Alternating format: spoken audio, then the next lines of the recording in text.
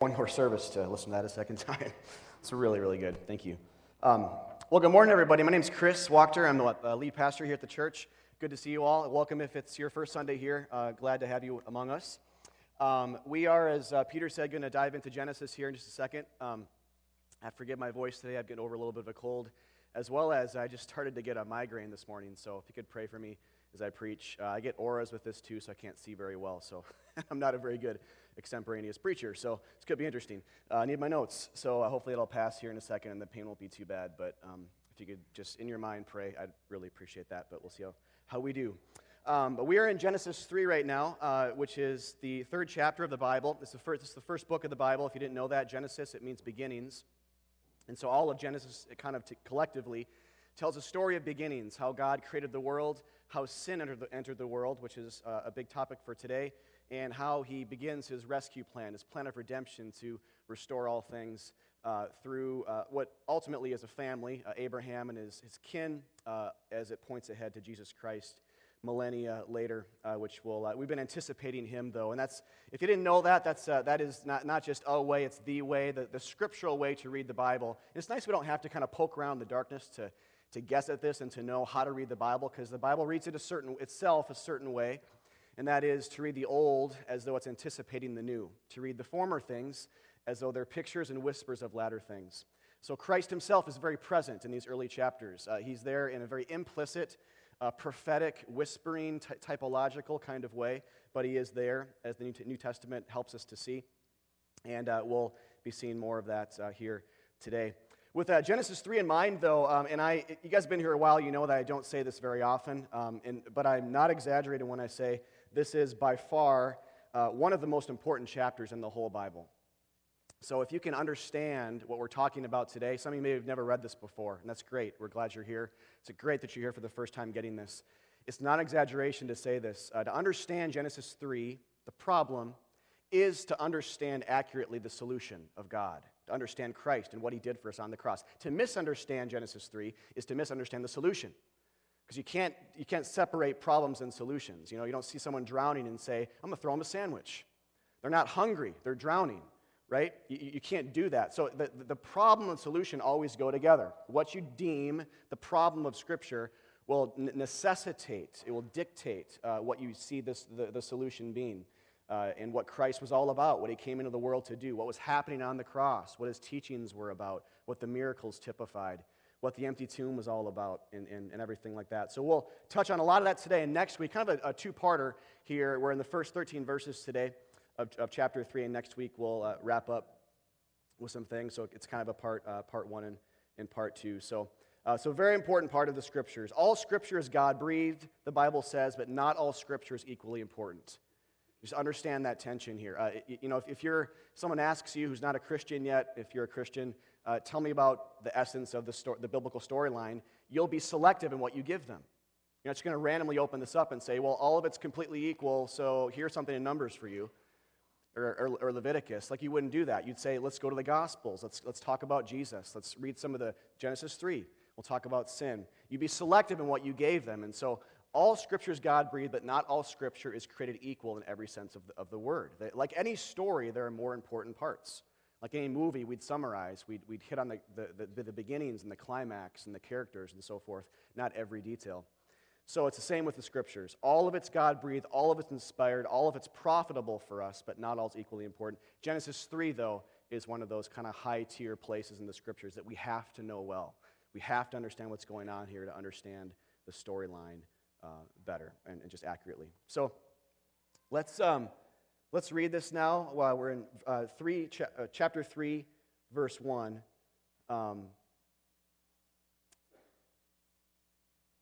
So let's start in verse 1. Now the serpent was more crafty than any other beast of the field that the Lord God had made. He said to the woman, did God actually say, you shall not eat of any tree in the garden?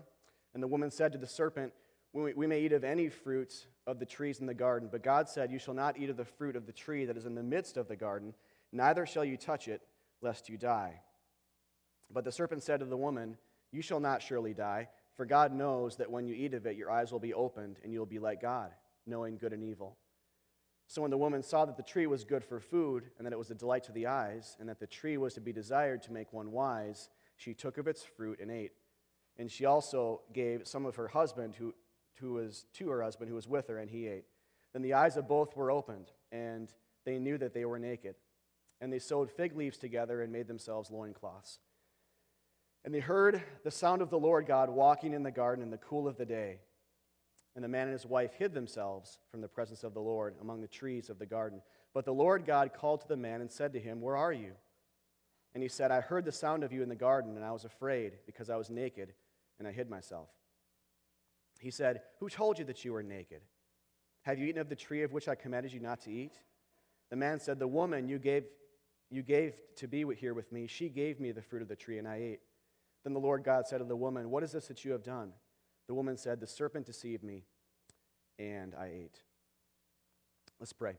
God, thank you so much for this chapter of Scripture. It's a sobering look, not just into Adam and Eve's experiences, but really all of ours, as this is typical of how we have all of us treated you, whether passively or actively, usually both, many times, even just unknowingly throughout the day. So, God, I pray that you help us to learn more about ourselves and to understand our enemy as well, and to understand you better. There's a lot of moving parts here, a lot of characters, key characters here that we're introduced to and we see again primarily in yourself and Christ hinted at here even early on in the story. So help us understand the storyline better, that we might be saved through it, get joy through it, and be protected from false doctrine through it as well. In Christ's name we pray. Amen.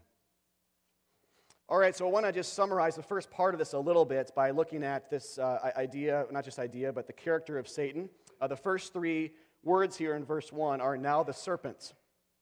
And one of the nice things about this passage, too, is we get to understand our enemy. It's kind of a know thy enemy passage of Scripture. We don't see Satan talk a lot in the Bible. A little bit in Job, a little bit in the Gospels when Jesus interacts with him and clashes with him. Rebukes him and so forth, and all of that. But that's pretty much it.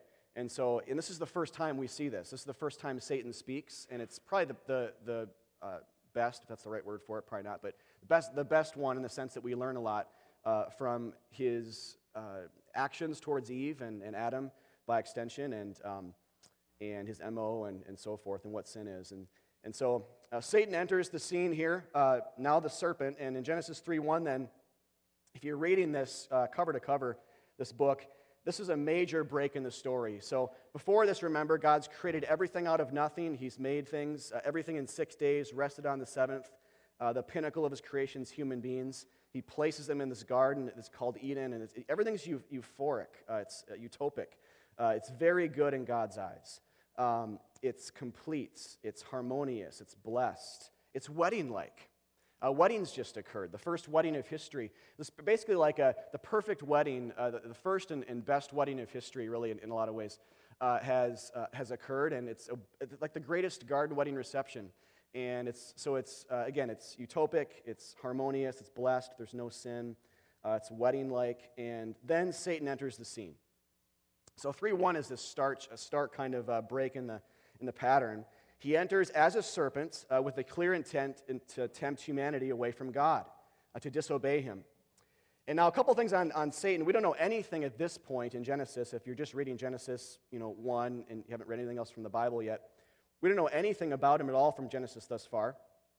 But from elsewhere in the Bible, we know that he was an angel of the highest order, comparable to Michael, if you know him, another archangel, who through jealousy rebelled against God, Satan did, and a third of the angelic host with him, who became known as demons. Lucifer is another name, which means, I think, a bright morning star, a biblical name for him in Isaiah. Satan is just a word that means adversary. Accuser, another name for him. The devil. But here he takes the form of a serpent, and so he's just called the serpent. But we know from other scriptural angles that through jealousy he rebels against God. He takes a third of the angelic host with him, who later become known as demons, and they, in their own way, fall from grace or fall from heaven.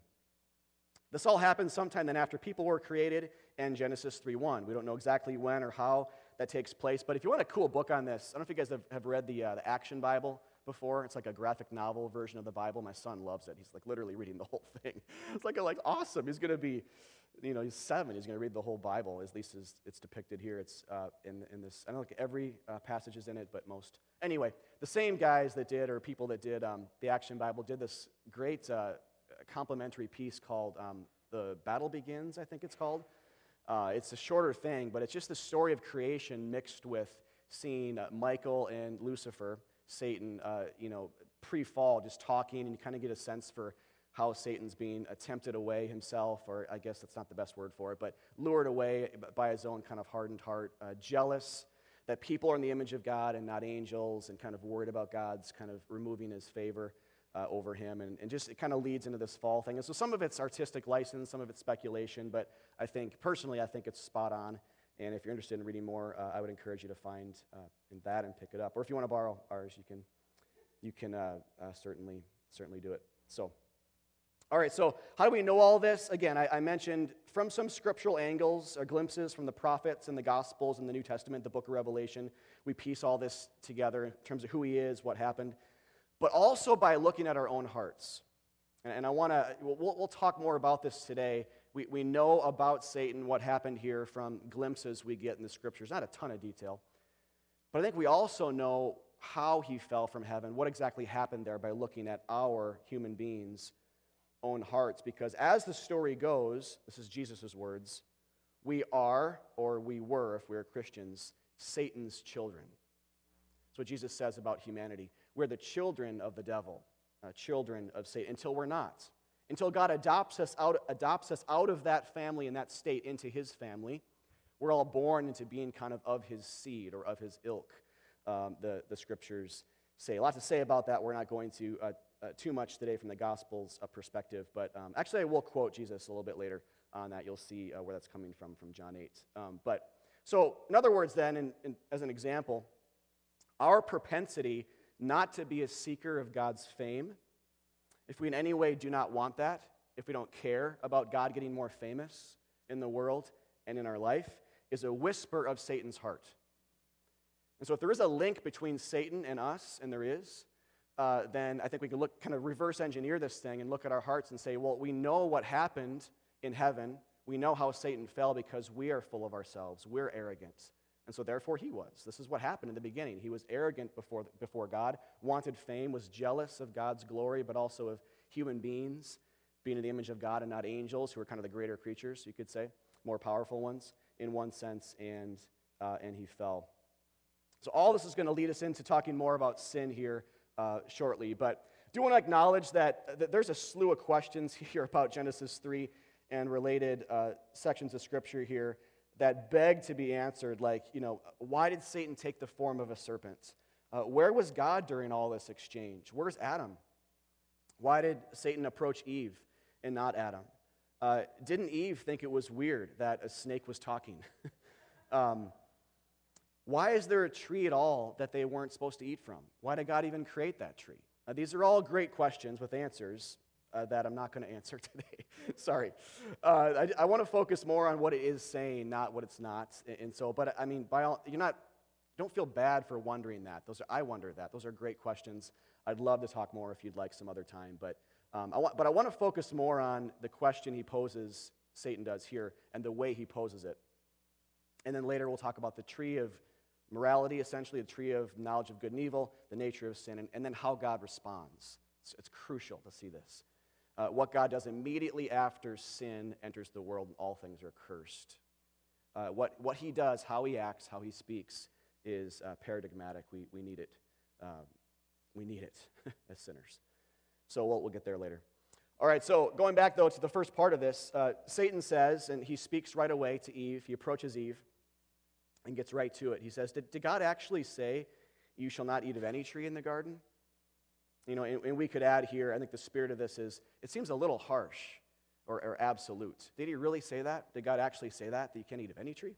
And it's clever here because he knows that God did not command abstinence from every tree, just the one tree. But the way he poses it is, did God say, you can't eat of any tree? But he poses it this way because he wants Eve to hear herself saying this. that God said, and Eve responds basically by saying, God said we could eat from all the trees, but we couldn't eat from the one tree. And this is how Satan works. He makes one of the ways, one of his MOs is making God out to seem unreasonable, making God out to be the bad guy. And as we're going to be saying here throughout today, this is not just a once-in-history lie.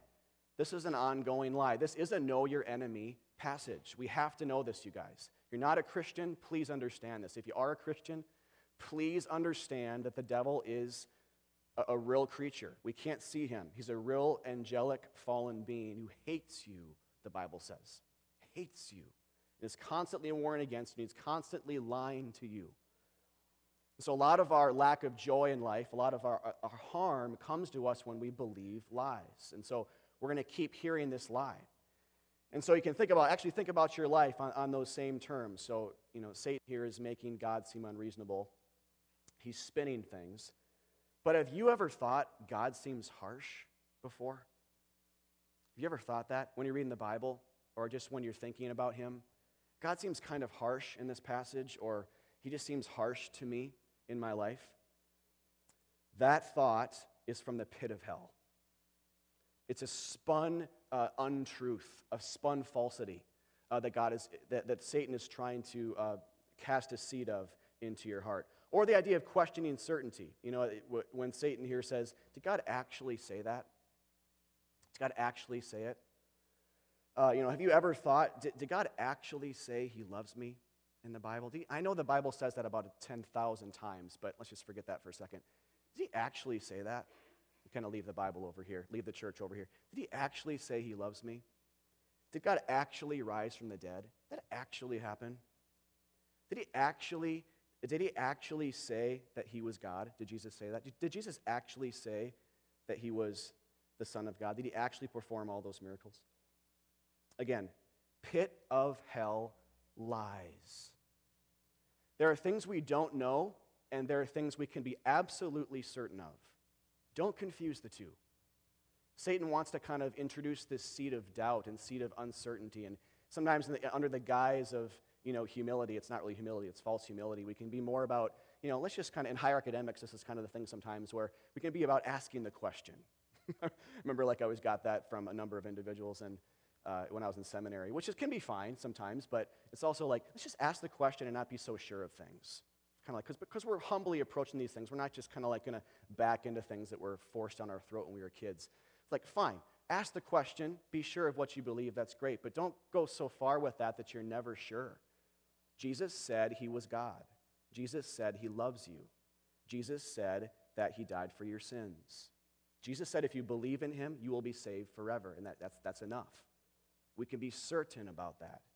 So the thoughts of, did he actually say that, finds its origins back in Genesis 3. So just some examples of how that lie can be kind of disseminated down throughout history and into our own hearts and minds as well. So Eve responds here. God did say that we may eat of any tree. So she kind of corrects him in a sense, but it's kind of fallen into the trap as well, because she says, but not the tree in the midst of the garden, referring to the tree of the knowledge of good and evil. We can't eat the fruit of that tree. Neither shall we touch it, lest we die. Which starts to show us here how Eve's heart is already falling because she adds the clause, neither shall you touch it. God never said you shouldn't touch the tree. So Satan's ploy here is working. She's kind of buying into the fact that, it's kind of unreasonable. We can't even touch the thing. So he's introducing these lies, and she's starting to grab on. He also said we can't. The spirit of this says, we can't even touch the thing. Unreasonable, right? Not quite with that spirit, but you can see the seeds of it starting to take root in her heart, because God never said that. Eve is buying into the lie that God's demand is over the top. And so Satan now, with Eve taking the bait, snatches the pole back to set the hook in her heart by saying, and here's the lie, you will not surely die. For God knows when you eat of it, your eyes will be opened, and you will be like God, knowing good and evil. Then Eve sinks her teeth into the fruit of that idea and gives some to Adam, who was foolishly and passively letting this all occur to his wife. And all of this serves as the first sin, which we call the fall away from God, the fall away from grace, and Satan's respective fall as well out of heaven, as it's painted more in detail in the book of Revelation, the last book of the Bible. So now it's really important, you guys, to understand what exactly just happened here. Don't just glance over this. A lot of you guys have read this 100 times before. Really understand what just occurred. Okay, this is the moment everything here changes. Everything changes. And so what just occurred here, what transpired, what the devil said, what Eve said, what they were reaching for, what the lie was, how this birthed sin in hearts and in the world is crucial for so many reasons to understand. And so for the second thing I want to do here today then is, aside from just summarizing this and looking at the nature of the lie, is the nature of sin. Or what was the lie is the nature of sin. And this isn't like a comprehensive look. There are other things to say about sin, like if you pick up a systematic theology book and the doctrine of sin comes up, you'll see more than this. But there's nothing more important than this. This is the origins of where sin, godlessness, unrighteousness comes from, the headwaters of it, you could say. Two things from this passage. We'll look at the first one to begin, and then we'll follow with the second. Two things.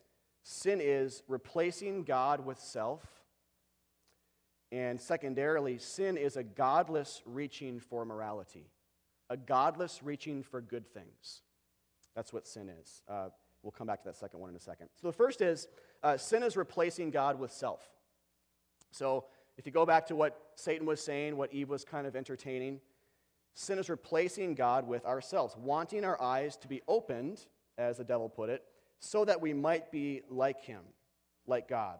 Not dependent on God, maybe tolerating him, but certainly not dependent anymore on him. So that particular aspect of wanting to be like God, rising up into a place where we're like him, and again, in the spirit of what happened that we know in heaven with the devil and all of his angels, falling away from God, being jealous of him, rebelling against him, he's kind of casting the seeds of this type of rebellion into the hearts of humanity now. So sin is replacing God with ourselves, pursuing wisdom through other things besides the Lord. We get whispers of this, in culture, and I think anytime you probably have heard these things a lot in your own heart. I know I have. You only turn on your TV for a few minutes or watch a movie or read a great novel to see this in culture, but we get whispers of this idea anytime we ever say or hear someone else say, "It's my life." And how many times have you heard that? No, this is my life. Hands off. I decide what happens to me. Today's a big thing. I dictate what my gender is. It's a big thing for today, right? God doesn't decide that. I dictate what that is. I dictate what I'm all about, what I'm good at, what kind of the mantra of my life's going to be. I dictate these things. It's my life. But we could push back and say, well, is it? Who said that? I did. Oh, okay. But so there's that, or I'm a really good person. Or the thought, I just need to believe in myself. It's a very common one today. All I need to kind of solve this issue is I just need to believe in myself. That's all I need. And we might tell this, kind of coach people with this, right? All you need to do is just believe in yourself, and you can do it. Or how dare that person treat me like that? Don't they know who I am? Or I don't need any help. It's not always wrong to say that one, but pervasively it is. I don't need anybody. I don't need anybody. I don't need God. I don't need any help here. Or maybe when we tell our kids, you can do whatever you want in life. It's very American, but maybe not the best advice. I was watching the Olympics, actually, 4 years ago.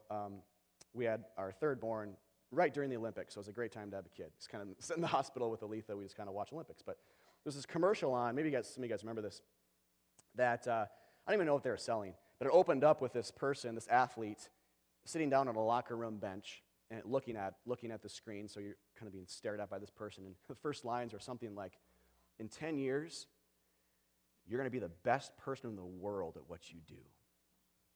Until then, it's going to be a lot of hard work. So here's my product to kind of help you get there. I know what they were selling, but Point is, it opened up within 10 years, you're going to be the best person in the world at what you do. You know?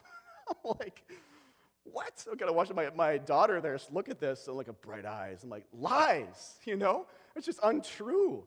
You don't need to hear that. That's an absolute lie to say that. Never tell your kids that. Never tell that's not what they need. Because that's never going to be true. No one's the best at anything in the world. No one is. I mean, yeah, is there one person? I guess, but do they even know they're the best?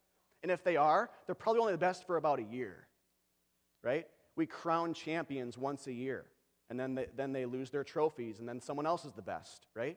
It's a passing thing. I tell my kids actually often, again, sounds so un-American. I tell my kids often, there will always be someone better in the world, in your life, at everything you do in life. There will always be someone better than you. And they're fine. They don't like spiral downwards into a sea of depression or anything when I say that. They're fine, you know. But if they know they're loved, this isn't to say that we don't encourage our kids and say, work hard. Hey, you're pretty gifted at that. You're good at that. Pursue that. It's great. They don't need to hear that they can be the best, or they don't need to hear they can do anything they want if they put their mind to it. That's not the most helpful thing. So all these types of thoughts on various levels. There might be versions of these things that are less harmful than other versions of them, but all of them have their origin in Genesis 3. Or even theologically, are you ever bothered by the fact that the Bible, God in the Bible, is so tirelessly about his own fame? Do you ever think, that seems kind of arrogant of God to save us for his name's sake? To desire worship eternally? You ever wondered that? That seems a little bit arrogant. Have you ever not wanted to worship him?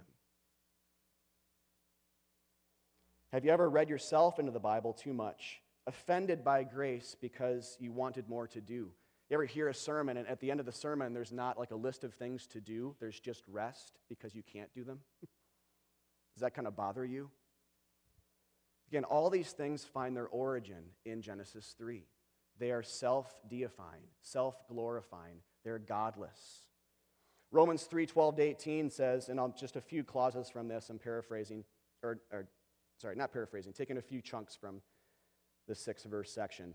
All have turned aside, speaking of humanity in its sinful state. All have gone their own way, away from God. This is Genesis 3 language. The venom of asps, the venom of serpents is under their lips. There is no fear of God before their eyes.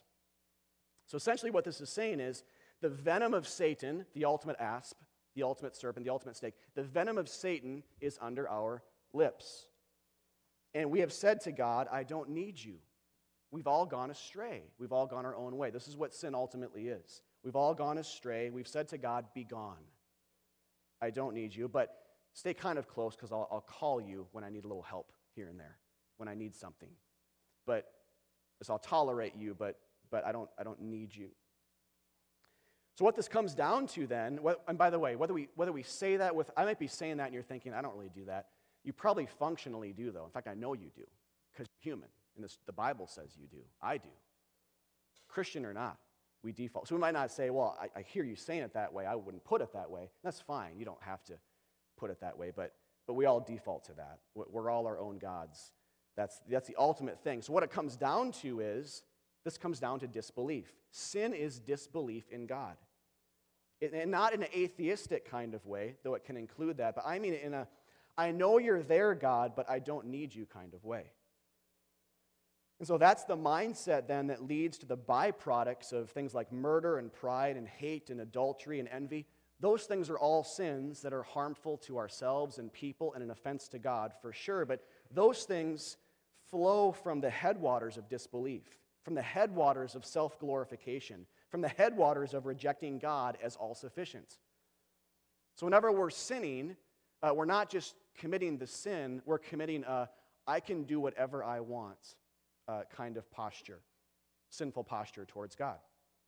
If it's sexual sin, it's not just the sexual sin that's the sin. Behind the curtains of that is, I don't care what God says, I'm my own God. I've gone my own way. So in that sense, I'm kind of rising up to the place of him and dictating what my life, don't touch my life, what my life should look like. And don't let anybody else tell me what to do, especially God or including God. So disbelief is the core thing. This is super important to understand because it says that the right way to live, if you flip all this on its head, if you kind of reverse engineer this thing again, the right way to live, the righteous way to live, the good, holy way to live before God then is what? It's belief, faith, trust in Him, seeing Him as all sufficient, remaining a creature so He can be the true creator, submission to Him. We talk about a cultural swear word today, submission. Submission to God, saying, I always trust you. Your ways are always right, even if it means pain for me. Getting back to that place. But ultimately, the righteous way to live is by faith, not simply morality. Do you see the problem-solution kind of dichotomy and relationship here? If the problem is we've lost faith in God, the solution is restoration of faith. There's no 10 commandments here. There's no do not commit adulteries in Genesis 3. There's just don't eat from the fruit of this one tree. And the lie actually, Satan is not saying go and do bad things. Right? He's saying just eat the fruit of this one tree. What's the big deal? Reach for the tree of the knowledge of good and evil. Become like God. That's the ultimate sin. If that's the problem, the solution then is restoring people back to a place of simple trust in God for everything. And later we'll see for salvation, which at this point in the story they already need because they're already sinning, and all of us with them. And so that leads me then to the second part of the nature of sin, which is related, which is Adam and Eve specifically ate the fruit of the tree of the knowledge of good and evil. You guys ever thought about this much before? The tree was named. It wasn't a random tree. There's only 2 trees that had names. The tree of life, which gave eternal life to Adam and Eve. It was in the midst of the garden. And this tree that the only tree they weren't supposed to eat from is the tree of the knowledge of good and evil. Isn't that fascinating that that's the name of the tree? That's the name of the tree that led to death. That's the fruit of the tree that led to separation and shame when they saw their nakedness and they were hiding from God and making loincloths for themselves. That's the tree that led to hell and to hiding from their Creator when that never happened before this. That this is what it's called. And not, I was thinking at this point, if you're reading this for the first time especially, but maybe not, maybe for the 10th or 100th time, you can be thinking, why wasn't the tree called like the tree of death?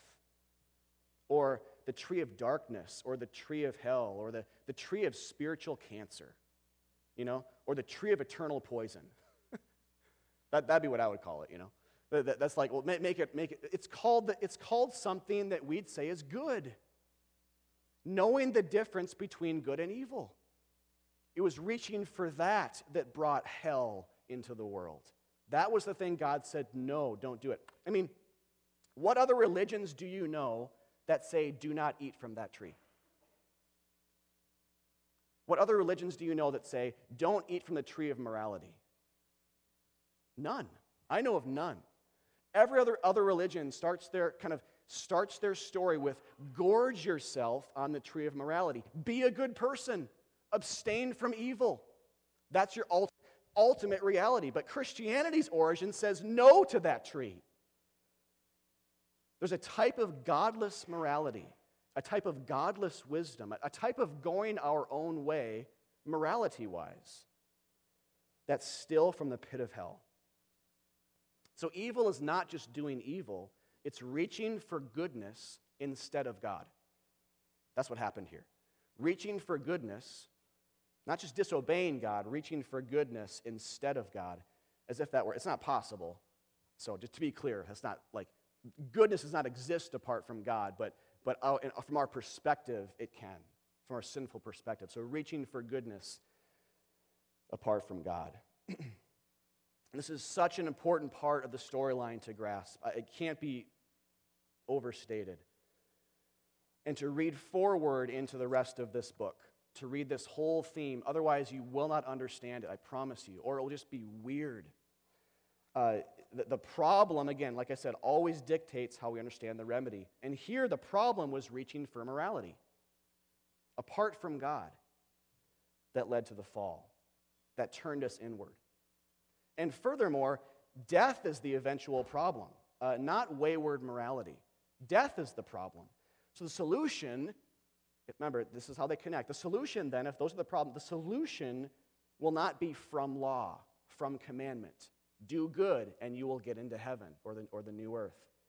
But the solution will be from God directly and will pertain more to restoring faith. So the problem here, again, is self-deification, making ourselves God, reaching for morality instead of God, and death. The solution then is not ultimately about instilling morality, but about restoring faith, which leads to resurrection and recreation. Do you see the connection there? The problem is on the left. If that's the problem, the solution then is not about instilling morality. That's not the problem. The problem was actually reaching for morality instead of God. The problem is not having faith, not having trust in Him. So in death, the solution then is related and thusly stated on the right. Even the Old Testament picks up on this, and I'll fast forward a bit here through the wisdom books, a couple places in the Old Testament. Wisdom, the Bible says, is not from eating from the tree of good and evil, but rather wrapped up in fearing God. Proverbs 9:10 says, the fear of the Lord is the beginning of wisdom. The knowledge of the Holy One is insight. Remember what Satan said? If you eat from the tree of the knowledge of good and evil, essentially, and it said about Eve, she saw that fruit would make them wise. Morality will make me wise. Not what the Bible says. What will make you wise is fearing and revering God, facing Him, believing in Him, submitting to Him, worshiping Him. That is wisdom. Ecclesiastes, here's some more wisdom. Ecclesiastes 7:16-18. It's my paraphrase. Don't be overly wicked, but also don't be overly righteous. Don't be too good. That also will lead you away from God. Don't be overly wicked, but it says don't be overly righteous as well. Rather, look to God. Do you guys know the Bible says that? Don't be good. So we got to understand that, right? What does that mean? Don't reach for goodness apart from the goodness that's in the Lord. Don't be overly righteous. Also, here's the wisdom. This is actually Solomon writing this as well at the end of his life. He's seen a lot of good people who were hellbound. Good people who weren't God-fearers. There's a category for this. It's possible to be moral and not be saved. In Jesus' ministry, fast forwarding a little bit again to the New Testament, this also explains why Jesus' main enemies, besides Satan, were good religious rulers, good pastors of the day, who were law-abiding people, but who trusted in themselves too much through it. That's a weird thing if you don't understand Genesis 3 and that tree that was grabbed from. It's strange. Why are the worst of society clinging to Jesus and the best not getting in? Well, it's because they're reaching for the wrong tree. So, and actually this is from John 8 now. I was mentioning John 8 earlier, but I'll quote this. This is Jesus speaking to Jewish religious leaders. Why do you not understand what I say? Well, here's the answer. It's because you cannot bear to hear my word. You are of your father, the devil. This is to good religious people, to be clear. You are of your father, the devil, and your will is to do your father's desires. And so he's calling, by all outward appearances, good people, children of the devil, but those individuals are strongly resisting Jesus because they trusted more in themselves. They were their own, they were law keepers rather than faith keepers, you could say. Jesus is what we sometimes say in light of all of this, a third way. A third way that's distinct not just from paganism and evil, but also distinct from goodness. A godless type of goodness, anyway. Because when Jesus is saying in his ministry, he's not calling people away from evil to good. He's calling people away from evil to himself. He's a third way. He's not saying this is how you should live over here and try harder and do good and eat from the tree of the knowledge of good and evil. He's saying, come back to a place of faith and trust in me. Look to the tree of life. Believe in me and you'll be saved. Eat from my flesh and drink my blood, talking about communion, about to be instituted. Come to me, and you will be saved. Do you see the difference? He's his third way, which is what Proverbs and Ecclesiastes, were in wisdom form, poetic form, we're hinting at, what the whole story is really about. This is why good people aren't getting in and bad people, understanding they need the Savior, are. With exceptions, of course, but generally that's what's happening in the Gospels. Later, Jesus is called in Romans 3, even going further ahead in the New Testament, a type of righteousness apart from law. But now it says the righteousness of God has been manifested apart from the law. The righteousness of God through faith in Jesus Christ for all who believe. The law then, you might be wondering, well, what about the Ten Commandments? Didn't God give morality to Israel? Didn't he command things morality-wise? And he did. There's a lot of reasons why, but one of the big reasons, according to the New Testament, is to actually increase sin, to essentially be another form of the tree of the knowledge of good and evil. So that Israel, when they were eating from it, realized this wasn't saving them. It wasn't working. So they would look elsewhere besides themselves. Again, this is like Genesis 3 over and over and over and over and over again. God wants us to realize we are not the solution to our problems. Even if it's on a good level, like we could spin our wheels our whole life with morals, and that's not the point. The law came in, Romans 5 says, to increase sin. So when God says, with a backdrop of Genesis 3, don't commit adultery, and we look at that and say, well, I've done that in my heart about 20,000 times today. That's just one of them. You start looking elsewhere for deliverance, not to law, not to ourselves, but to God himself. Getting back to pre-Genesis 3, right? Once we're doing that, and we ultimately see the solution in Jesus, he's restoring faith. He's restoring a proper posture towards the Creator. Faith, belief, saying, God, you have to do something here. Save me. That's what it's doing. That's what the law did primarily as it was added millennia after Genesis 3 occurred in history. You can see it this way as well. Satan says essentially this. This is what he would love for us on the left here. By the way, Satan is an angel of light. He's a serpent in Genesis 3, but if we saw him now, he'd be the most beautiful thing you have ever set your eyes on your entire life. So, again, he's calling us to good things that are not God things. Sin. Satan says, just be a good person. Love others well. You can do it. Grasp for wisdom. It's always been there, right inside you, all along. Here's what Jesus says. Come to me. Believe in me. Rest in me. Bask in my love for you. This is what love is. Not that you have loved me or loved others well at all, but I have loved you by giving my life as a sacrifice of atonement for your sins. That's what love is. Do you see the stark difference? The left is a lie. Religion. Hell-bound. But it's twisted to be kind of a good thing, you know? I guess I can kind of do that. What if I did that well? Every other religion in the world, left side. Christianity alone, right side. Stark difference. Christ is saving us from our sins, principally the sin of self-deification, the sin of thinking we can do it, the sin of being self-sufficient.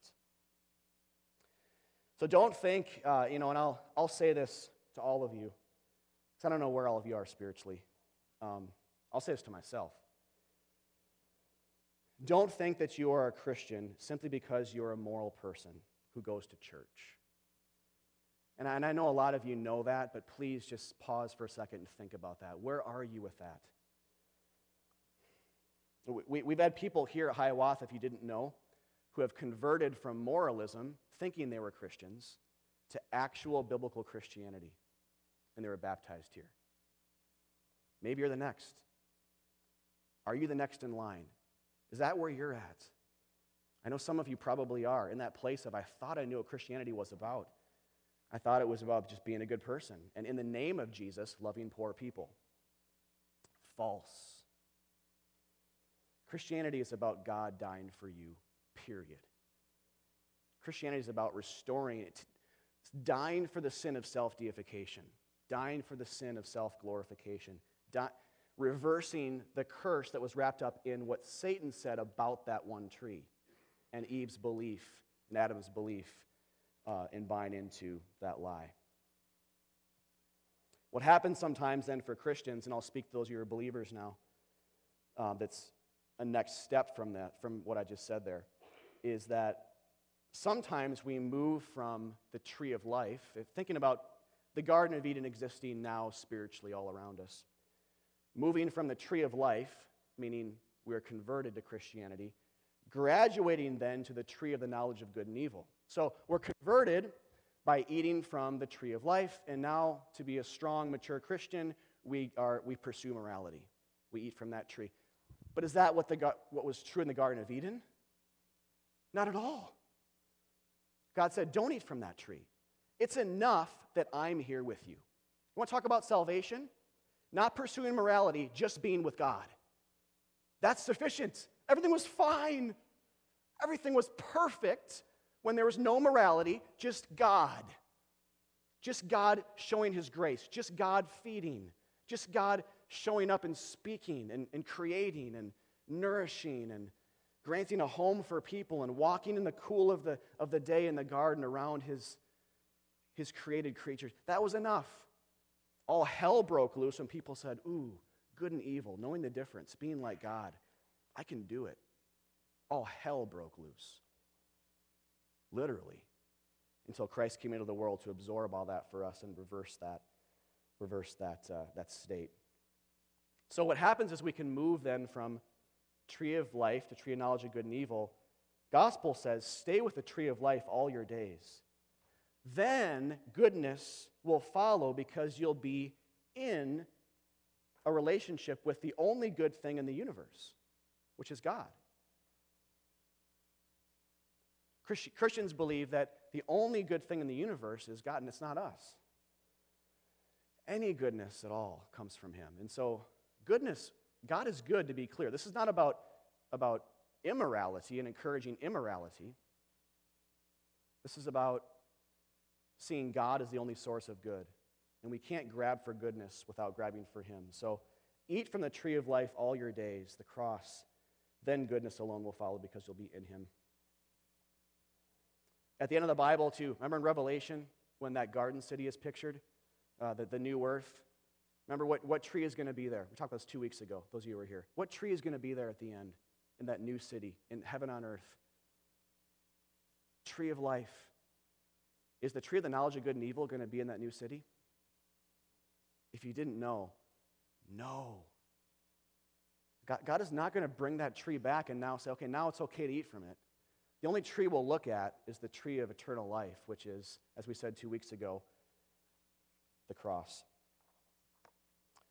All right, a couple of things here that I'll start to mention this week, and we'll come back to this next week. I want to end here, though, because this is all really bad news without looking at this idea of a whisper of immediate grace. So let's look at that now. From Genesis 3:8-9, let me read this again. It says, and they heard, this is right after sin occurs, they heard the sound of the Lord walking in the garden in the cool of the day, and the man and his wife hid themselves in the presence of the Lord God among the trees of the garden. But the Lord God called to the man and said to him, where are you? All right. I'll call this this initial post-fall section of Scripture tells us so much about God and about salvation, what the future will hold for humanity. And please hear this in context. Adam and Eve just slapped God in the face. In the face. And then it says they hid from him, from his presence. This didn't happen before. They were afraid. Again, this shows us that how we went our own way, how we ran in fear and in pride and in sin. Sin instantly separates us from God. What does sin do? It makes people hide from God. Again, it gets back to that same problem, right? It's not just a random, vague sense of morality, it's separation from God. Then you hear what is, I think, the four greatest the four greatest words you'll find in this whole chapter, maybe the whole book. But the Lord God. Look at that and stand in awe. But the Lord God, not then God or and God did this, but. It's a contrast linguistically and theologically. Sin happened, he was slapped in the face, but God did something. He called out to the man. He spoke to him. It's amazing, which he does not do for Satan later on, which we'll see next week. He does not let Satan speak. But he talks to the man and also Eve. Next time you sin, by the way, just think about that for a second. Ponder that that's what happened right after Adam and Eve sinned. God moved towards them. God didn't hide. He walks among them, he talks to them, he asks them what happened, like a parent who does know what happened, but wants the child to speak about it. Parents, you ever done that? You know what happened, but you're like, just what happened, God knows what happened. So he's like a father here, right? Father God. He's asking, he knows what's happened, but he wants them to talk about it. And he does not kill them right away. There's just layers and layers and layers of patient grace here. This is who God is, you guys. This is who he is towards you right now in your sin, what you brought in towards me. This is paradigmatic of how salvation occurs later in history through Jesus. We're hiding, God's finding. In the greatest game of cosmic hide and seek, we're the hider, God's the loving seeker. It's not always wrong to use the words, I found God, talking about our spirituality, but know that it's only because he first found us.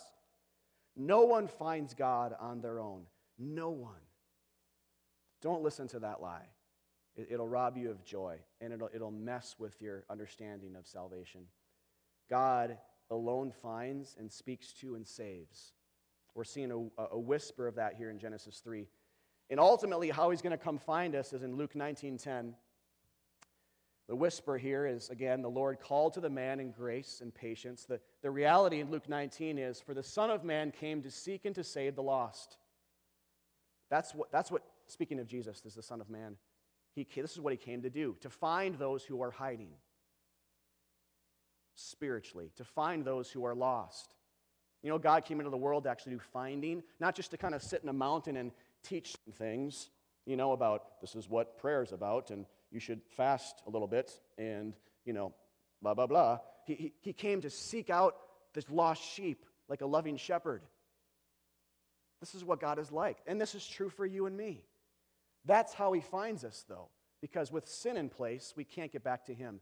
He died for us.